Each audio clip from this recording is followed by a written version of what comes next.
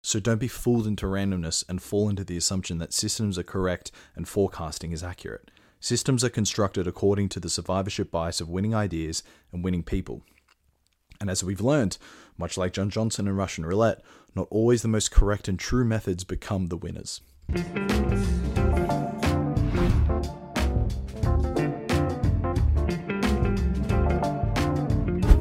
So this is the 2021 re-recording of Fooled by Randomness.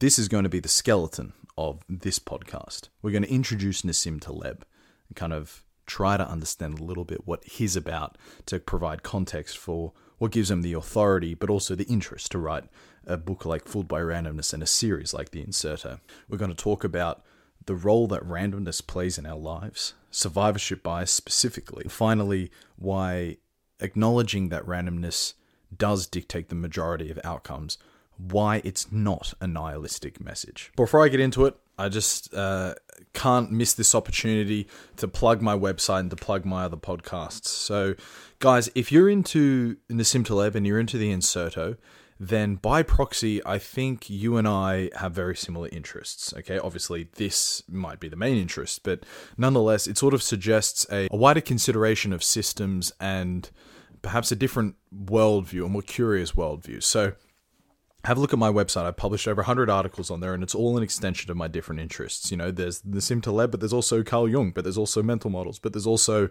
geopolitics, but there's also alternative energy, but there's also investing, and then there's also a bit of life stuff in there as well. So go onto the website, have a look. There's two other podcasts that I run. One is the Geopolitics and Power podcast. That's pretty self-explanatory. The second is called What About When? It's an interview podcast. Now, I've had on there the CEO of Vestergaard, one of the greatest components of conscious capitalism in the entire world. Almost 1 billion people sleep under their products every night. It is fucking wild what they're doing. So I've got an interview with him. I've got an interview with the internet's most popular Jungian analyst. I've got an interview with Tim Marshall, you know, the author of one of the most popular geopolitical books of all time, Prisoners of Geography. There's a lot of good interviews on there, and really the absolute hardest thing for this content creation game is just discovery. So I think you guys might be interested in it. Please look in the description of this podcast. Subscribe to all these podcasts. Subscribe to the newsletter if you're keen. Obviously, if you're not, then fucking don't worry about it. But if you're keen, please do me that favor and pump your good juice into this algorithm. It's us versus the algorithm. Get this podcast and my other podcast up there. All right, let's get into it. So this is the crux of Fooled by Randomness, and this is where Nassim opens up the book. He talks about this phenomenon, and then you guys think about how it then iterates billions of times elsewhere across our different systems and across our different behaviors. You know, right at the beginning of time when we started walking upright, but before we had any tools or any knowledge of the world, one man one day scratched his nose a particular way and then noticed that it started to rain and thought that there was a correlation between the two events.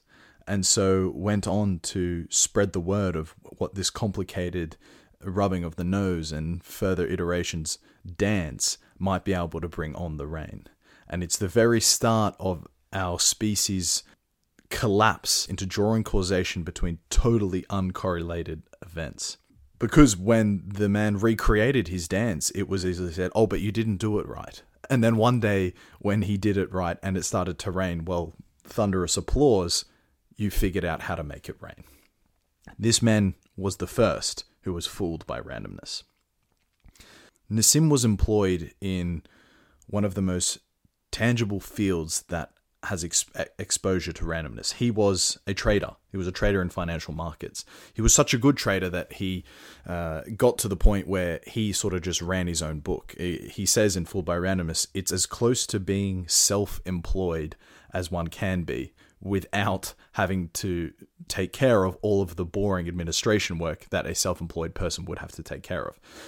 Nassim, I forget the company exactly, it might have been Citibank who was employing him at the time, or Credit Suisse, but basically they just gave him X amount of money and said, Nassim, please find returns for us, and no one is going to look over you. And Nassim did exactly that. He really romanticizes the idea of being a flaneur.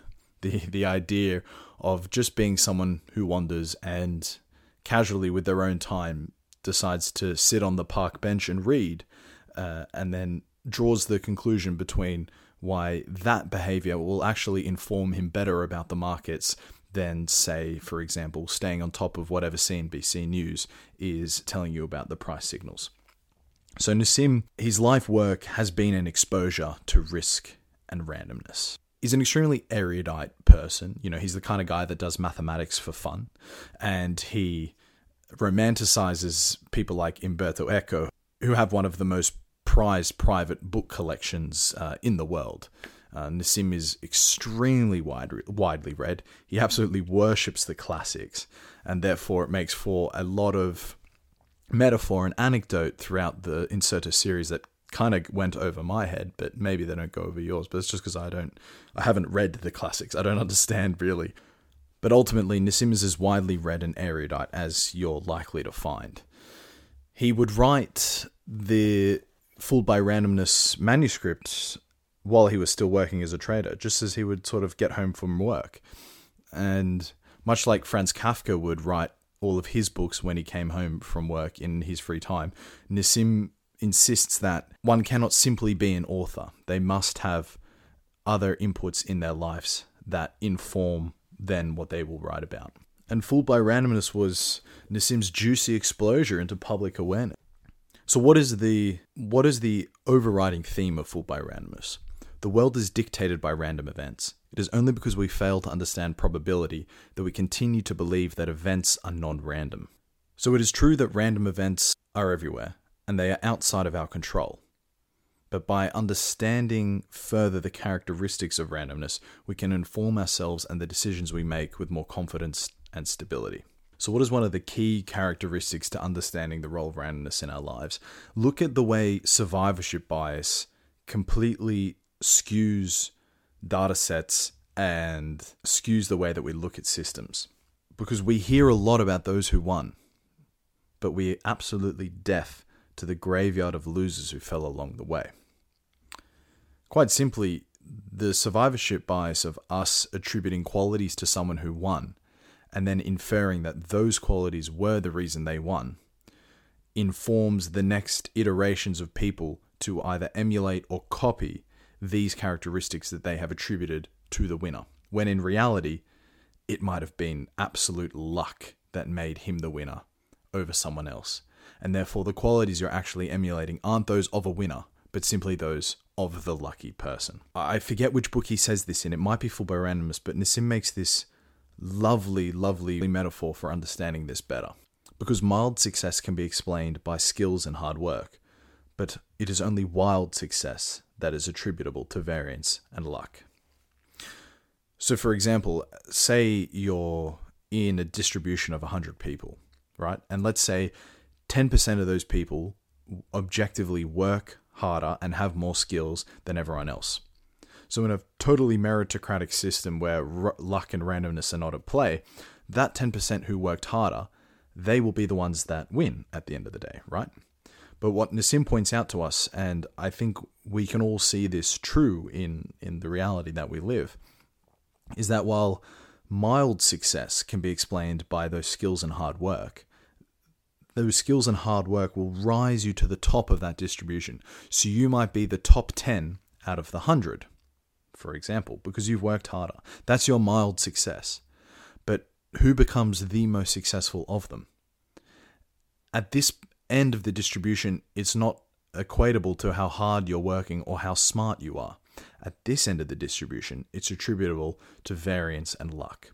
So you work really hard, you build your way up to the top of the distribution, and then a gust of wind comes through, and only one of you are lifted outside to the outlier tail end winner.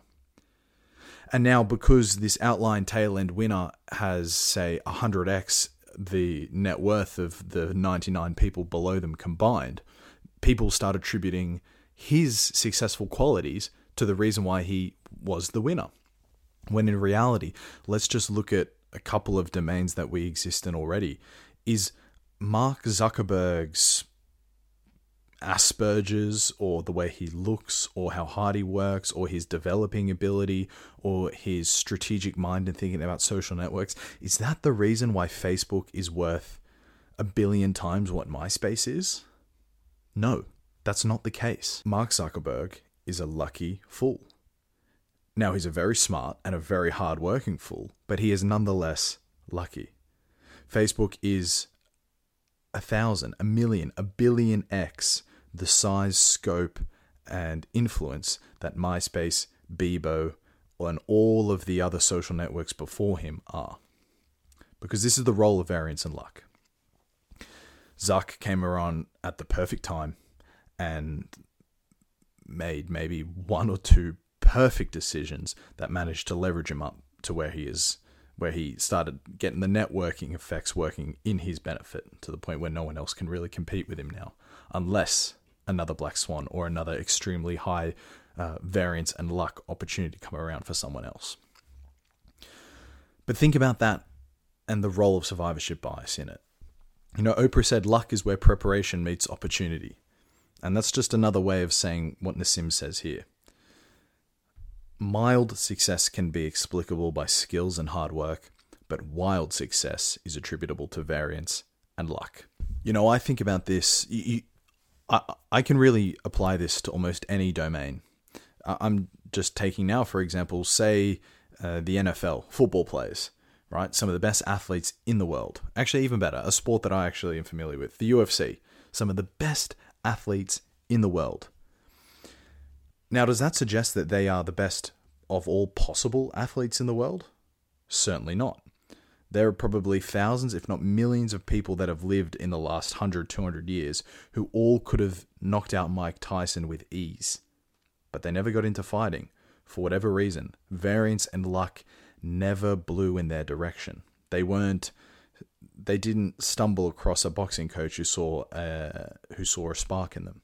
They never got an opportunity to pursue a sport because they were too locked down in whatever their grind or whatever their predisposition was. The role of survivorship bias is riddled throughout society, and there's really nothing wrong with the fact that it is riddled without society. That's kind of a consequence of highly competitive distributions when luck is involved. The domains that we exist in are not meritocracies. We try to make them meritocracies, but as long as randomness and variance and luck are involved, they can never be true meritocracies, and that's fine. So be it. That's the flavor of life. Luck and randomness and variance are going to play a very deft hand. But acknowledge the survivorship bias we must if we are to start cutting through some of the random noise that we see every single day. And that ultimately is the purpose of the inserto, to empower its reader to be able to see through the noise and straight to the signal. Nassim gives an example of a hypothetical Russian roulette game to explain survivorship bias, which I will explain soon. But I really think the best example to understand survivorship bias through is by looking at beginner's luck. So, for example, people often pronounce that they had beginner's luck when gambling. My brother, he boasted that he won over $1,000 the first time he went to the casino. And this is the purest form of real-world survivorship bias. Because those who won big on the first time they gambled, they're going to sing about it much louder than those who lost. And those who won big the first time they went, they will eventually go on to experience a loss. And then be able to confirm in their own heads that it was beginner's luck that got them up the first time. When the truth is that everyone had exactly the same chance of winning or losing when they walked into the casino. And it just happens to be, across the distribution, X amount of those people are going to win on the first time than they will on their 10th time. And so the phrase beginner's luck exists solely because of survivorship bias. Because people don't start making a big deal of it when they won the 4th time they went to the casino. There isn't such a thing as 4th time as luck. There's such thing as 3rd time's the charm. But, for example, there are as many people who win the 4th time they go to the casino as they do the first time they go to the casino. But the survivorship bias dictates that more noise is made about it when they go the first time, and therefore beginner's luck entered our lexicon. This is the example that Nassim uses to describe survivorship bias. He talks about Russian roulette. Now, I've changed a little bit the names, but nonetheless, bear with me. So, imagine John Johnson, an exceptional young man who made $5 million by the time he was 23 years old. Very impressive, right? What we tend to know and think isn't necessarily correct. What we know and think is a consequence of survivorship bias. Someone won, and therefore we attribute his success to the traits he embodies, irrespective of how correct they truly are. John Johnson made his big fortune at such a young age by playing Russian roulette for $1 million a day. And as you all should know, Russian roulette is you get a 6-shooter revolver, you put one bullet in, you spin the barrel, and you roll the dice. Yeah, you've got a 1 in 6 chance of surviving. So he played this game for $1 million a day, and he survived 5 days of Russian roulette by pure chance. But this is where survivorship bias comes into it. John Johnson is convinced that he's gaming the system, because while everyone else is shooting with their right hand, John has a special trick. He's shooting with his left. And so he starts telling people, hey, I have the secret to becoming a young millionaire. I have mastered Russian roulette. So follow my lead and you will become a young millionaire too. And so now everyone's following John Johnson's lead and they're shooting with their left hand. And the kicker of survivorship bias is that some win. And now all of a sudden you have people everywhere coming forward pronouncing how amazing the successful left-handed pull is. And according to survivorship bias, you have a 100% successful strategy, because the people who lose with this strategy, you never hear from them. You only hear from the winners. The people that are shooting with their left hand and failing at Russian roulette, they're piling up the silent graveyard of left-handed trigger-happy fools. So remember what I said at the start. This is the crux to survivorship bias. We hear a lot about those who won, but we are deaf to the layered graveyard of losers who fell along the way. Look at winners in any domain that you want. Joe Rogan and podcasting, Tim Ferriss and podcasting, Naval Ravikant and angel investing, J.K. Rowling in publishing books, Tom Brady winning Super Bowls. The list really goes on. All exceptional people, no fucking doubt about it. All exceptional people. All already at the top 10% of the distribution because they are smarter and they work harder. There's no doubt about it. But did Tom Brady win another Super Bowl just because he's so exceptional and hardworking? No, we cannot fool ourselves into thinking that is the case. There is a huge role of variance and luck at play here. Tom Brady is an exceptionally lucky man. I don't want to take away his wins, but he's so fucking lucky, right? He's also exceptional. Definitely one of the best quarterbacks of all time. Definitely one of the hardest working athletes of all time. But if we are to just attribute those facts to him, then we are deaf to the layered graveyard of losers who fell along the way. Because there were many other people just as skilled as Tom Brady who never made it to winning 7 Super Bowls. You know, there are just as many good books out there, like Harry Potter, that no one's ever heard of. It's the role of luck. It's the role of variance and chance. And that's why we will learn later in The Black Swan, in Extremistan and Mediocristan, why competitive domains are so unevenly distributed. It kind of feeds into this as well. But a good caveat to make here is that chance favors hard work and skills. You know, Ben Franklin said it. I'm going off the top of my head here, so I might get it wrong. But he said something like, what did he say? Okay, I looked it up. I cheated.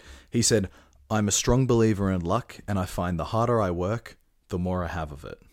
You know, this is another way of phrasing what Nassim says here. Chance favors hard work and skills. What Oprah said, luck is where preparation meets opportunity.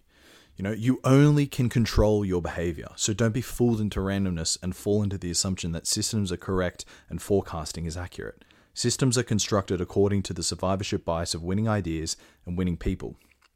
And as we've learned, much like John Johnson and Russian roulette, not always the most correct and true methods become the winners. Yeah, how often do you look out into the world and say to yourself, there's a lot of fucking BS here running through these systems. How is it that this is the case? In many of these instances, it might simply just be that survivorship bias of winning ideas has corrupted whatever system it is that you're looking out to. Inferring predictions about the future from past events may not be such a good idea. For Taleb, Fooled by Randomness stokes the development of his complementary ideas of Black Swan and anti-fragility and so forth. But this book is a fundamental inquisition into the role randomness plays in our lives. So much of what is successful is timing. The best strategy for a given time might not be the best strategy overall. Typically, there is a misguided explanation for why success occurred previously. Question the randomness at play and don't become a fool. And again, this is the last point that I made in the skeleton and for me this was the biggest point, because it's not a nihilistic message. Because when I read it the first time, I judged it as a nihilistic message. I said, well, if everything is so random, Nassim, what control do I have over my life? Why am I even trying at all?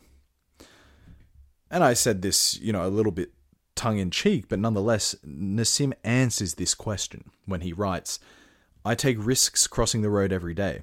So according to you, I should just stay home in a state of paralysis? The answer is that we don't cross the street blindfolded. We use sensory information to mitigate risks and reduce exposure to extreme shocks. So the point of Fooled by Randomness is the following. We live in an extraordinarily random, high-risk world. We all cross the street every day. What Taleb suggests is that rather than crossing the street every day with a blindfold on, hoping not to get taken out by a car at random, that by studying risk and probability, we can remove our blindfold to much of the world's randomness and give ourselves a better chance at making it to the other side.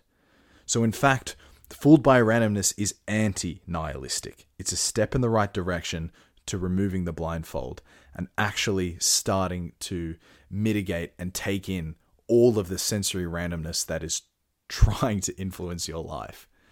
Being able to embrace the asymmetric upside of good serendipity and able to shun away the asymmetric downside of a black swan.